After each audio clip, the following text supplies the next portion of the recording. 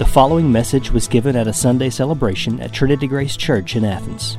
For more information about Trinity Grace, please visit us at trinitygraceathens.com.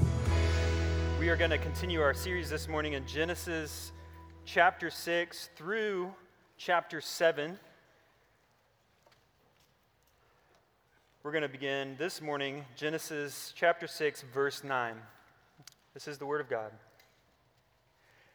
These are the generations of Noah. Noah was a righteous man, blameless in his generation. Noah walked with God. And Noah had 3 sons, Shem, Ham, and Japheth. Now the earth was corrupt in God's sight, and the earth was filled with violence. And God saw the earth, and behold, it was corrupt, for all flesh had corrupted their way on earth. And God said to Noah, I have determined to make an end of all flesh, for the earth is filled with violence through them. Behold, I will destroy them with the earth. Make yourself an ark of gopher wood. Make rooms in the ark and cover it inside and out with pitch. This is how you are to make it. The length of the ark, 300 cubits. Its breadth, 50 cubits, and its height, 30 cubits. Make a roof for the ark, and finish it to a cubit above, and set the door on the ark in its side. Make a roof for the ark, and finish it a cubit above, and set the door of the ark in its side. Make it with lower, second, and third decks. For behold, I will bring a flood of water upon the earth to destroy all flesh, in which is the breath of life under heaven. Everything that is on earth shall die. But I will establish my covenant with you. And you shall come into the ark, you, your sons, your wife, and your sons' wives with you. And of every living thing of all flesh, you shall bring 2 of every sort into the ark to keep them alive with you.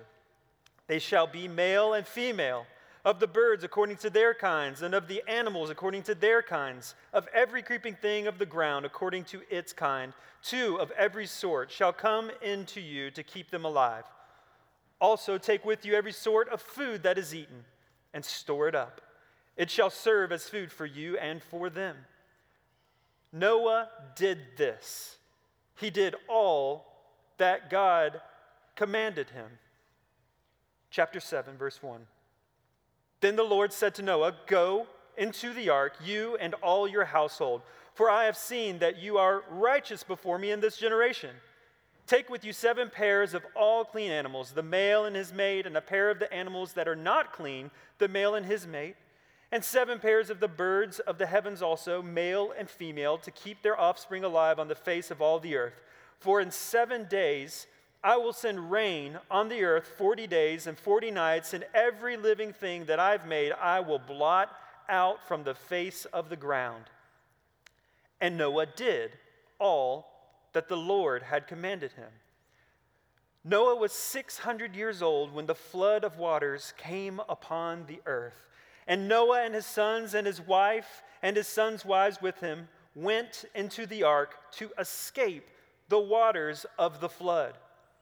Of clean animals and of animals that are not clean, and of birds and of everything that creeps on the ground, 2 and 2, male and female, went into the ark with Noah as God had commanded Noah. And after 7 days, the waters of the flood came upon the earth. In the 600th year of Noah's life, in the 2nd month, on the 17th day of the month, on that day, all the fountains of the great deep burst forth, and the windows of the heavens were opened, and rain fell upon the earth 40 days and 40 nights.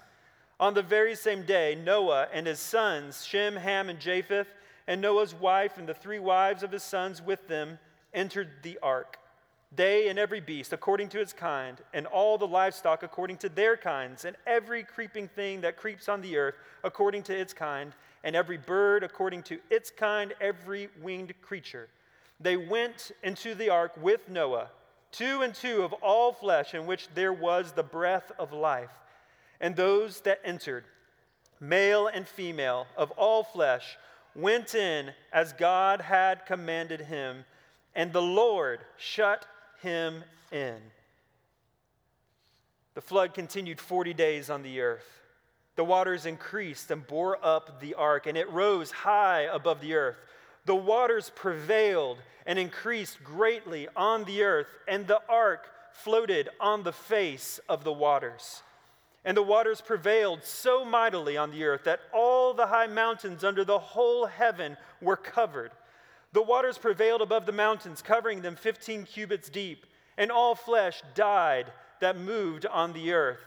Birds, livestock, beasts, all swarming creatures that swarm on the earth, and all mankind. Everything on the dry land in whose nostrils was the breath of life died.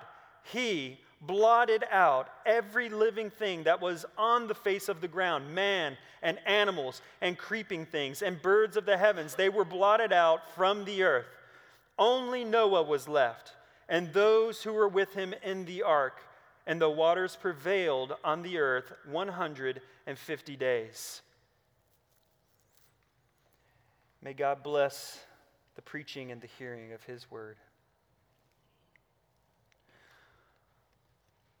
Well, if a child came up to you and asked, "What's the story of Noah's Ark all about?" what would you say? Maybe some of you, like me, grew up with flannel graphs and coloring books and puppets and all sorts of things flood into your mind. Maybe you'd say something like this: it's basically about a big floating zoo. Pretty clear summation. That response would make sense. It's a Sunday school favorite because, who doesn't want a story for kids that includes boats, animals, and rainbows all in the same thing, right? But often, the reason for the boat, the animals, and the rainbow is left out. You see, the story is one, actually, of judgment.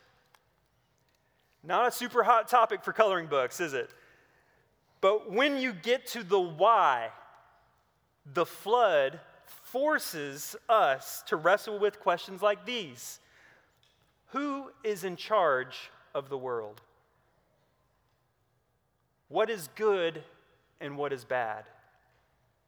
What are the penalties and who decides the penalties?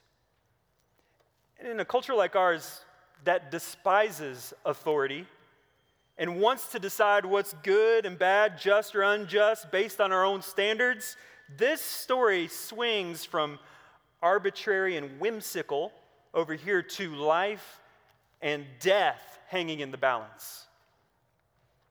It's no longer just a kid's story. It's included in the broader unfolding story of the Bible to probe our hearts. It calls us to ask the questions: where am I in the story? Who reigns supreme in my life? Who is this God and what is he like? Fundamentally, the story of Noah is intended to help us see not only judgment, but also the mercy of God in providing salvation. And the glory of this salvation is that it ultimately is intended to reconnect us in an intimate relationship with God himself. I believe the main point for us this morning is very simple. Keep trusting the Lord and take refuge in Christ. Keep trusting the Lord and take refuge in Christ. We're going to break this out into 3 points: the corrupt and the righteous, a call to continual trust, and salvation through judgment. So let's look first, the corrupt and the righteous. History fascinates me, but I'm also fascinated by the presentation of history. We want all the facts, don't we? But the presentation of the facts communicate something too. Things like which facts are included and which facts are left out. How much emphasis and space do the facts get? And then, how are those facts portrayed? All of those things communicate something about the author's goal behind the presentation. So we just finished seeing the pervasiveness of sin. That's what came directly before. We've been kind of flying high through lists of generations, hundreds of years and countless lives we've just flown over. And now in Genesis 6:9, we have a very deliberate shift. What came before were the generations of Adam. That's what just happened. The generations of Adam. Here we see now that these are the generations of Noah. It's a new era that we're looking at. The story of the world intentionally slows down and hones in on one man in 1 year of his life. This is God's word. And it draws us in here to see the significance of this story in this moment. The first thing to note is the description of Noah. Look at it. What's the most important thing we should know about Noah? Noah was a righteous man, blameless in his generation. This description of Noah is really set in contrast with the rest of the world. You look in verse 11. Instead of being righteous, it says the earth was corrupt and filled with violence. It mentions corruption 3 times in just 2 verses. Verse 12 says, who is responsible for the corruption? If you look at it, all flesh had corrupted their way on the earth. So in the opening verses of this account, we see a stark contrast between Noah and the rest of the world. Noah is presented as righteous, and everyone else on earth is corrupt. That's a sweeping claim right there. That should make us say, wow, what? Who would dare make such an indictment as that? I mean, initially, it rubs you the wrong way. To me, it does. It seems audacious. What kind of categories are these that only one person in the whole earth fits in on the good side?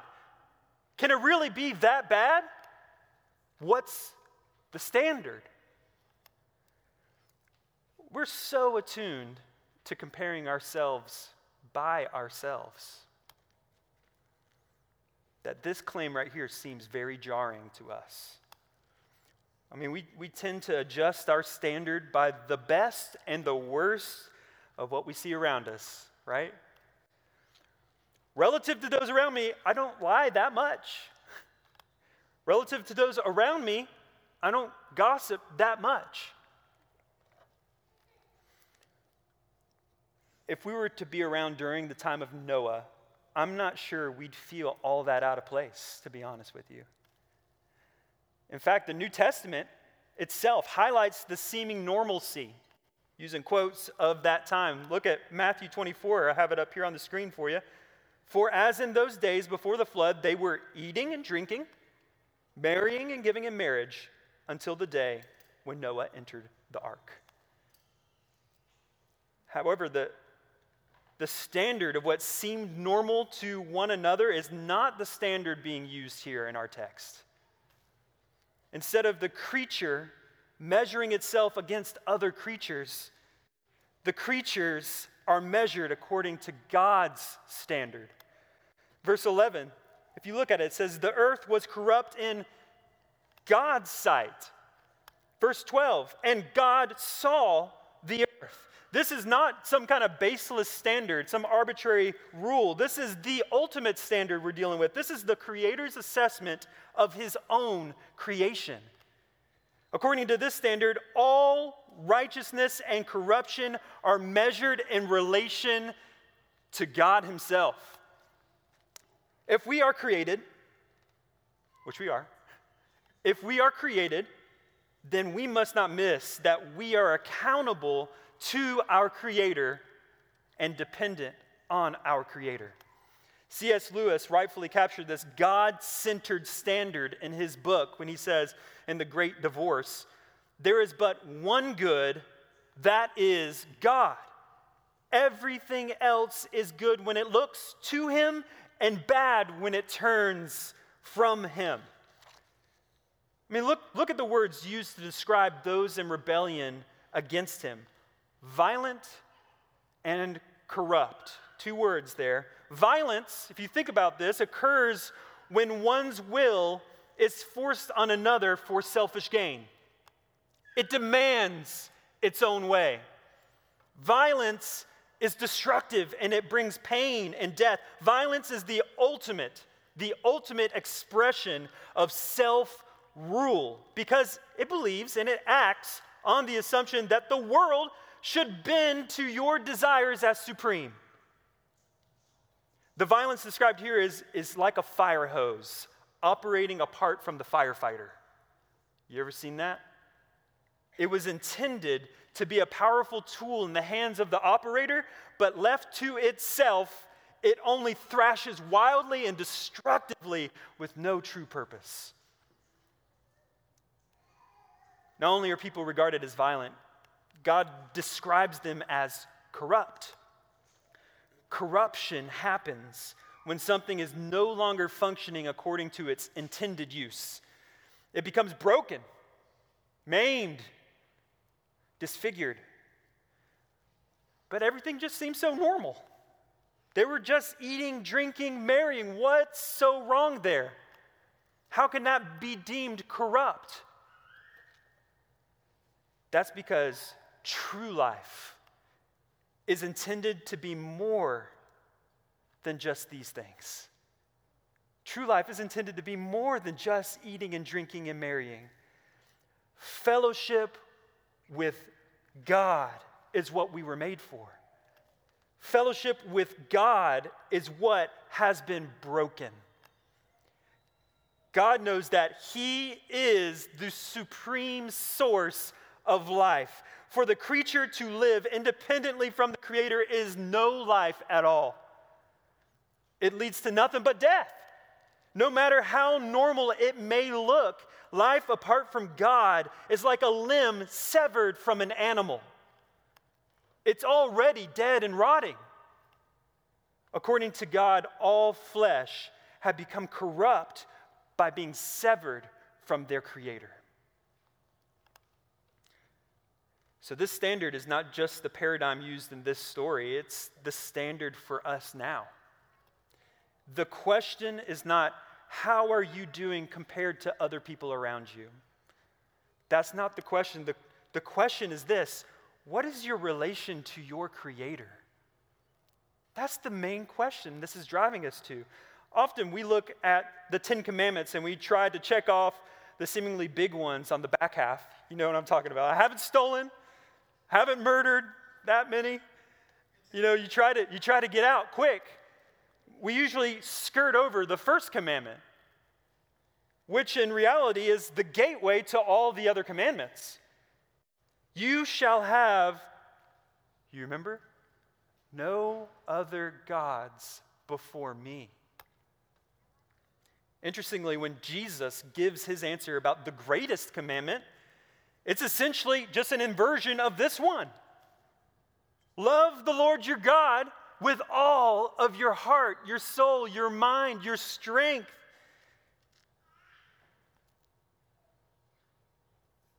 So in summary, those two things, those two commandments, don't love other gods, love the one true God. That's it.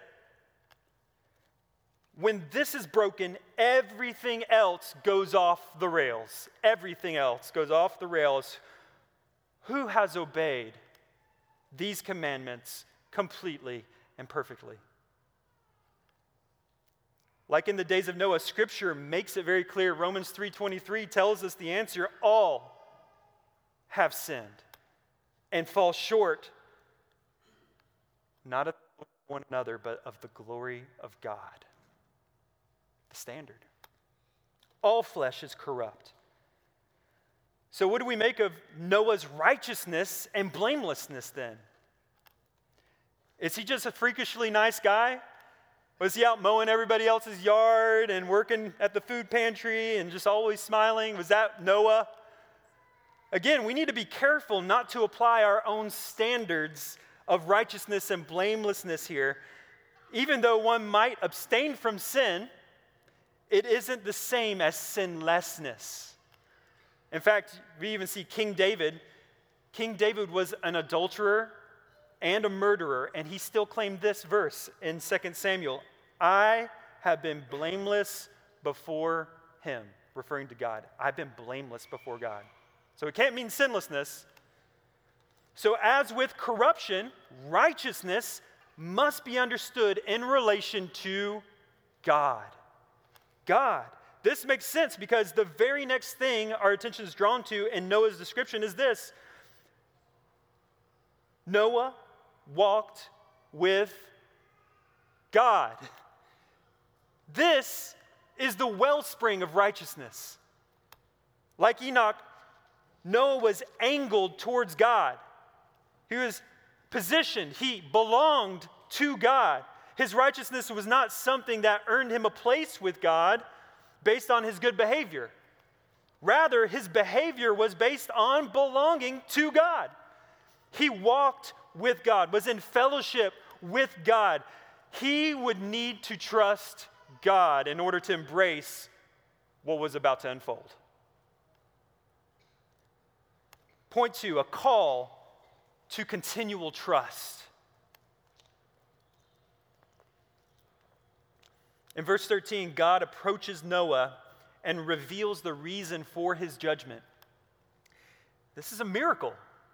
Don't miss this. There is no reason God should have said anything to anyone.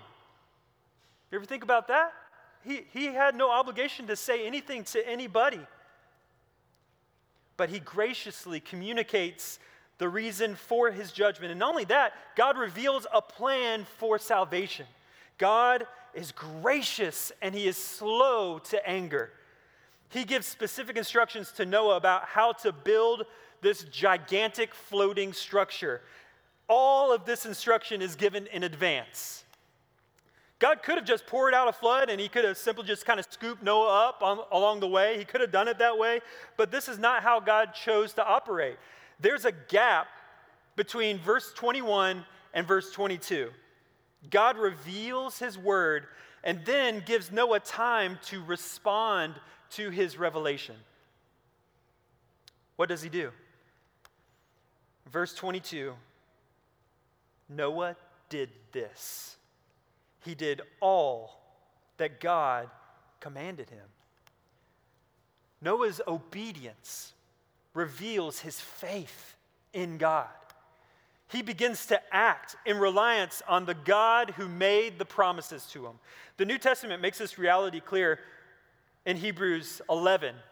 Looking back at the story of Noah, it says this, by faith, Noah, saying this is faith, by faith, Noah, being warned by God concerning events as yet unseen, in reverent fear, constructed an ark for the saving of his household. By this he condemned the world and became an heir of the righteousness that comes by faith. Do you see it? He heard God's word, believed God's word, and responded to God's word.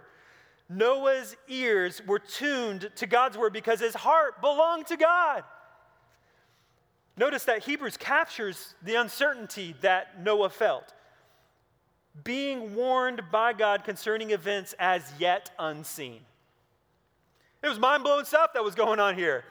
The point being drawn out is not Noah's bravery. Rather, we see something here very relatable. Noah was in a vulnerable position going into an unforeseen circumstance. You ever been there before? That's what's happening. What we need to see is that Noah did not have to understand the complexity of the details that God left out. Hebrews 11 said that Noah constructed the ark in reverent fear. The motivation for obedience wasn't in the plan, but in the planner. Walking with God means you can walk into the unknown because your trust is not in the circumstance that you're being called into, but in the God who has called you into the circumstance. Walking with God is a continual call to trust. As Charles Spurgeon once said, when you can't trace his hand, you can always trust his heart. Obedience is a response of faith. It's an active trust in God in the midst of the unknown. But we also see that this trust is demonstrated by costly obedience. Just consider for a moment the magnitude of what God has just told Noah to do. According to some modern estimates, the ark was 510 feet long, 85 feet wide, 51 feet high, made of wood, and intended to feed and house thousands of animals from all over the earth.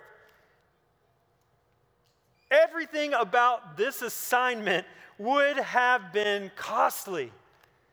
It would be costly to accumulate the necessary supplies. Where's he going to get all this stuff?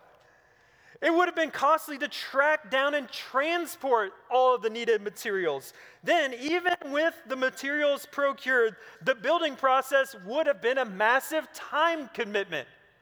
Who's going to help with this project? How long would it have taken Noah to build a structure like this? There's no timeline given in Scripture. But there is a break between the instructions being given to Noah and the 7 days prior to the actual flood. It could have taken years. We don't know. All of these were costly commitments, but there's more. In obeying God, there would have been nowhere to hide. Think about that.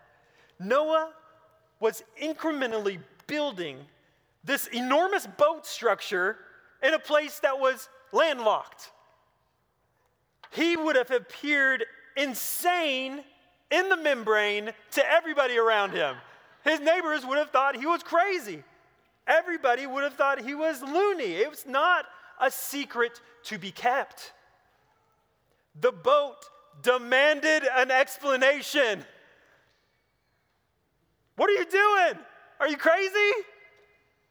Can you imagine the costliness of this obedience? The central aim, though, of Noah's life was to obey God, no matter the cost. This was not a one-time, unobtrusive commitment. No, this was a continual call to trust God daily in an all-consuming way. His life demanded an explanation. Does your life demand an explanation? I'm not talking about some kind of weird mysticism and carrying your cross, walking around all over the streets. I'm not talking about that. But I do wonder if some have settled for something less than biblical Christianity. If every aspect of your life can be easily explained apart from Christ, can you claim to be a Christian? That's what I mean. Pastor J.C. Ryle said, "There is a common worldly kind of Christianity in this day, which many have, and they think they have enough. A cheap Christianity which offends nobody and requires no sacrifice, which costs nothing and is worth nothing." The Bible does not present a one-time profession of faith that checks a box, but then has no observable impact on our life. Instead, the Christian life is a posture of continual trust and obedience that expresses itself in doing what God asks us to do, including confessing and repenting when we fail. It's a costly obedience. It demands that you put the full weight of your whole life on God, so much so that if God turned out to be a sham, if it was just a big hoax all along, then your life would be laughable. Your life would be a tragic waste. That's what Noah is showing us. do you live to please the one who made you? In your work, in your marriage, in your parenting, in your friendships, in your giving. This is a costly obedience. And it begs the question about who we aim to please with our lives. Are we more afraid of people or of God? In his book, When People Are Big and God is Small, Ed Welch said this: we are more concerned about looking stupid, which is a fear of people, than we are about acting sinfully, a fear of God. Who is it that has your ear? Whose approval do you most long to hear? It's not a far stretch from the ear to the heart. I want to appeal to you to turn your heart over to the God who made you. He does not abandon his people. In fact, in verse 18, God says, I will establish a covenant with you. This is the first mention of the word covenant in the Bible. It is a vital theme, runs throughout the Bible. We'll hear more about this next week.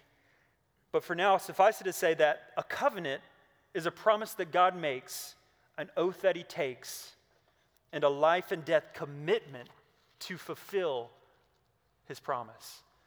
So when God establishes his covenant, he moves into action to save. The word establish here that you see literally means to stand upon its feet. What an amazing word to use for a covenant. So in a sense, God is bringing his covenant to life by putting his promise to work. God always keeps his promises, no matter how impossible or how far off they may seem to us. What he says, he does. Point 3, salvation through judgment.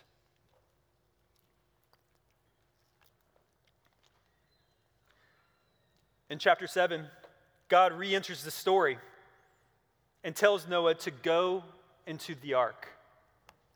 Why? In verse 4, God says, I will send rain on the earth. Judgment is coming. But notice who's taking full responsibility for the judgment. God says, every living thing that I have made, I will face of the ground. He said it earlier in chapter 6, verse 17, if you scan back up, I will bring a flood of waters upon the earth to destroy all life. I will do this. God is the one bearing the responsibility of bringing the flood waters. How can he do this? Isn't he loving? Isn't he just? There's something that recoils inside of us at the thought of judgment. I mean, it's the cardinal sin in our culture is judging others.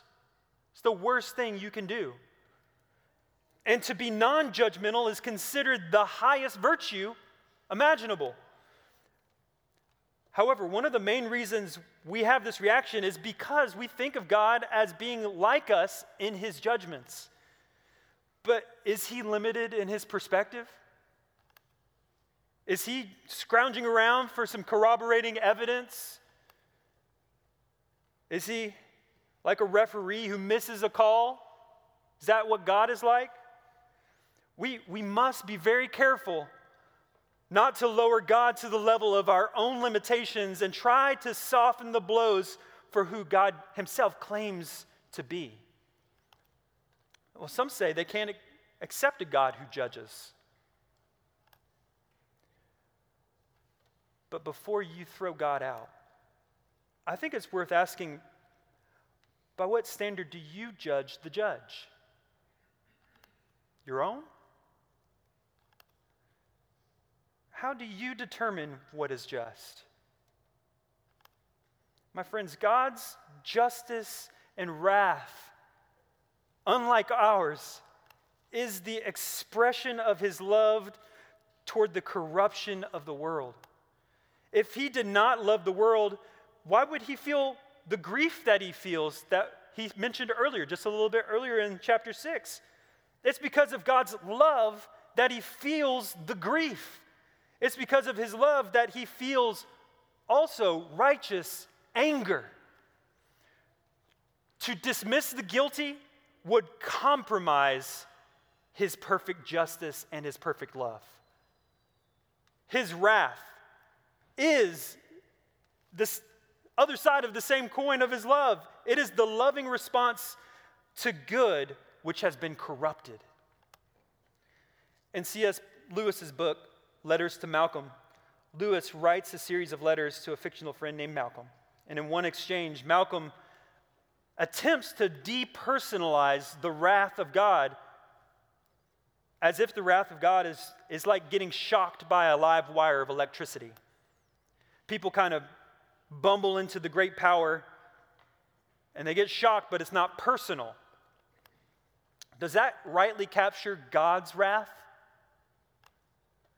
Lewis responds in his letter saying, "As you say, the live wire does not feel angry with us, but if we blunder against it, we get a shock. My dear Malcolm, what do you suppose you have gained by substituting the image of a live wire for that of an angered majesty? You have shut us all up in despair, for the angry majesty can forgive and electricity cannot." An impersonal shock can kill, but it cannot forgive. That's true. But the question that we are left with is this: how can God be loving and just as a judge without destroying the pervasive, corrupting influence of sin? How can God be a loving and just judge without destroying the pervasive, corrupting presence of sin? How can he do that? Well, the story continues to unfold. Verse 6 says, "The flood waters came upon the earth." God is sovereign over all and often uses nature to judge humankind. The sea has always been kind of a symbol of chaos, something that humans cannot control.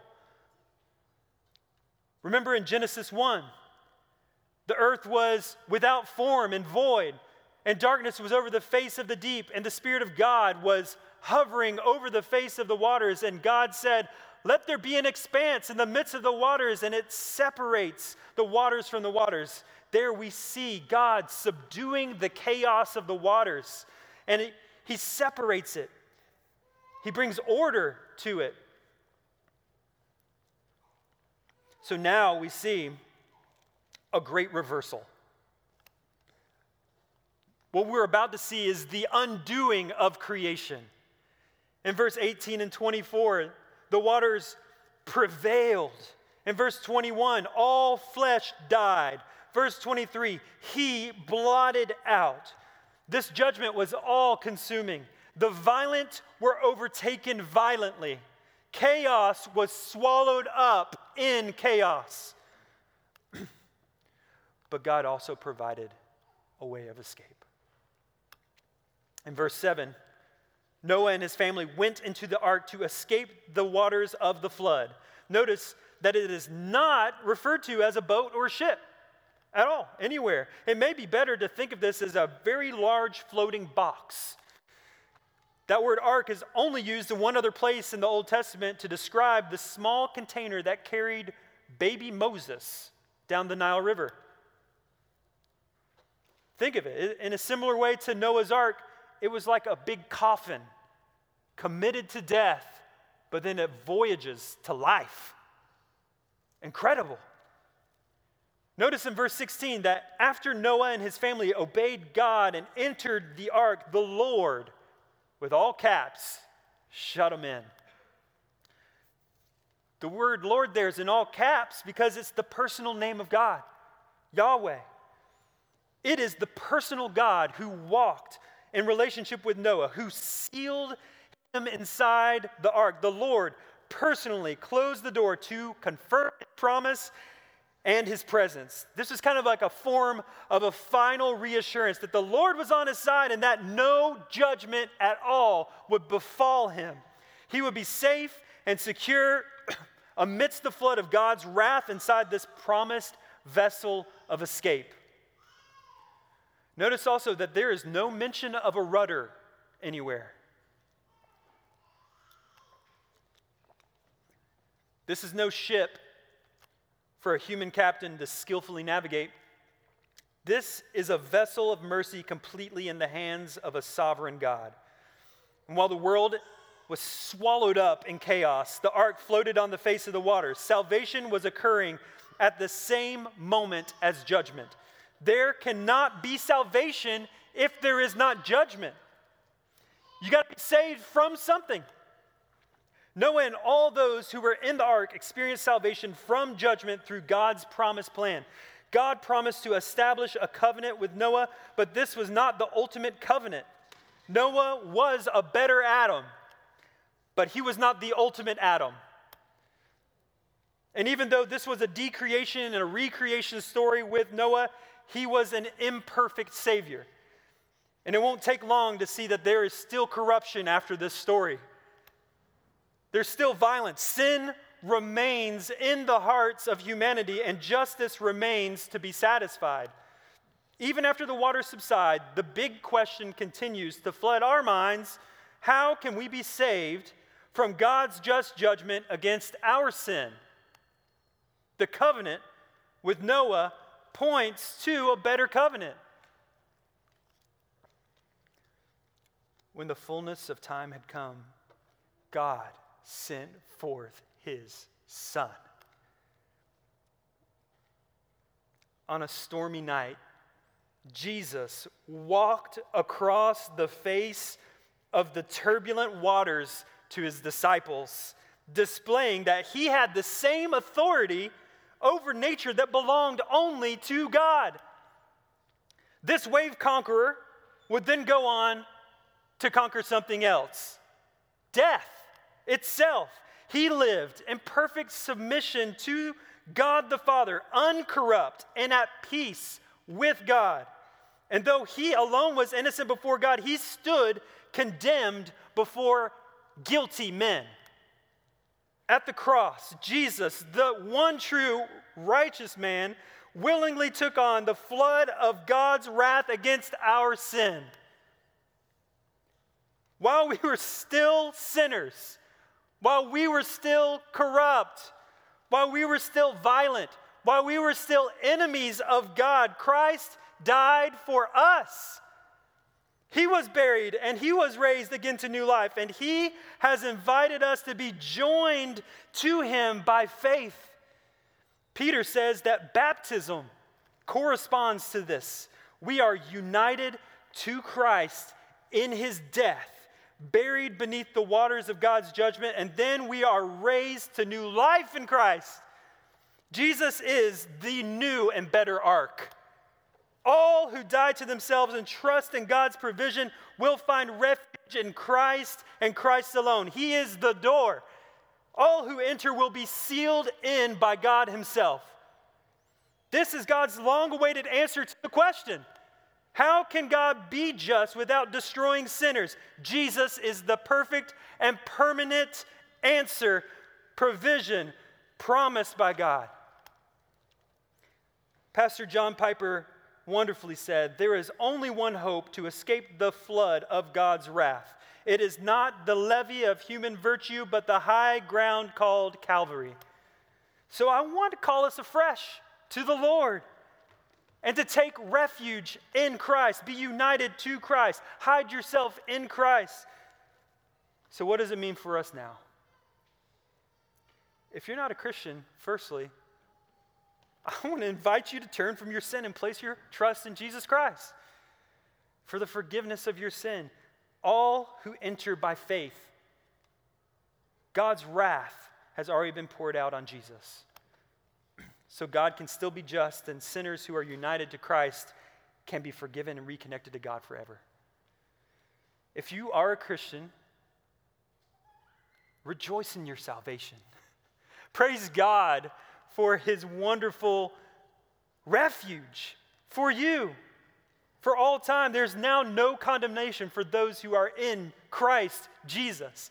In Christ Jesus. Your hope is not yourself, but God's gracious provision for you. And what are we to make of this presence of sin in the world? Even if Christ is our refuge, the world is still corrupt, isn't it? It's still in rebellion against the Creator. Christ is the definitive refuge. We can come right now for refuge from the wrath of God against our personal sin. But the part of the story yet to come is the great hope of the Christian life. The day is coming when Christ will return to judge all people, both the living and the dead. Those who have lived in rebellion against him will spend eternity apart from him. That which is corrupt and wicked will be banished forever on that day. He will vindicate his people. All who are in Christ will be saved at the same time to dwell with him forever, unobscured by pain, brokenness, corruption, sin, cancer, all gone forever. So in light of this, we can see that God right now is mercifully restraining judgment. It's mercy. Each day is another demonstration that he is slow to anger and abounding in steadfast love.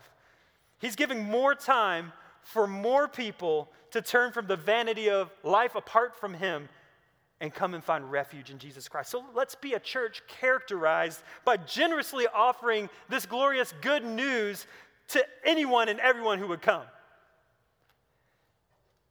Finally, keep trusting the Lord. Keep trusting the Lord. No matter how far off or how impossible it may seem, he always keeps his promises. He's coming back, set all things right. So let's go all in. We can trust him with our whole lives while we wait. Let's pray. Lord, we worship you. We respond to your word, your revelation in awe and a desire for obedience. Help us to obey. We cling to you in a world that mocks and despises your truth. But Lord, help us to walk forward full of faith, costly obedience, because of the one who gave us all things, Jesus Christ. We take refuge in him, and we cling to you as our Savior. In Jesus' name we pray, amen. You've been listening to a message at a Sunday celebration at Trinity Grace Church in Athens. For more information about Trinity Grace, please visit us at trinitygraceathens.com.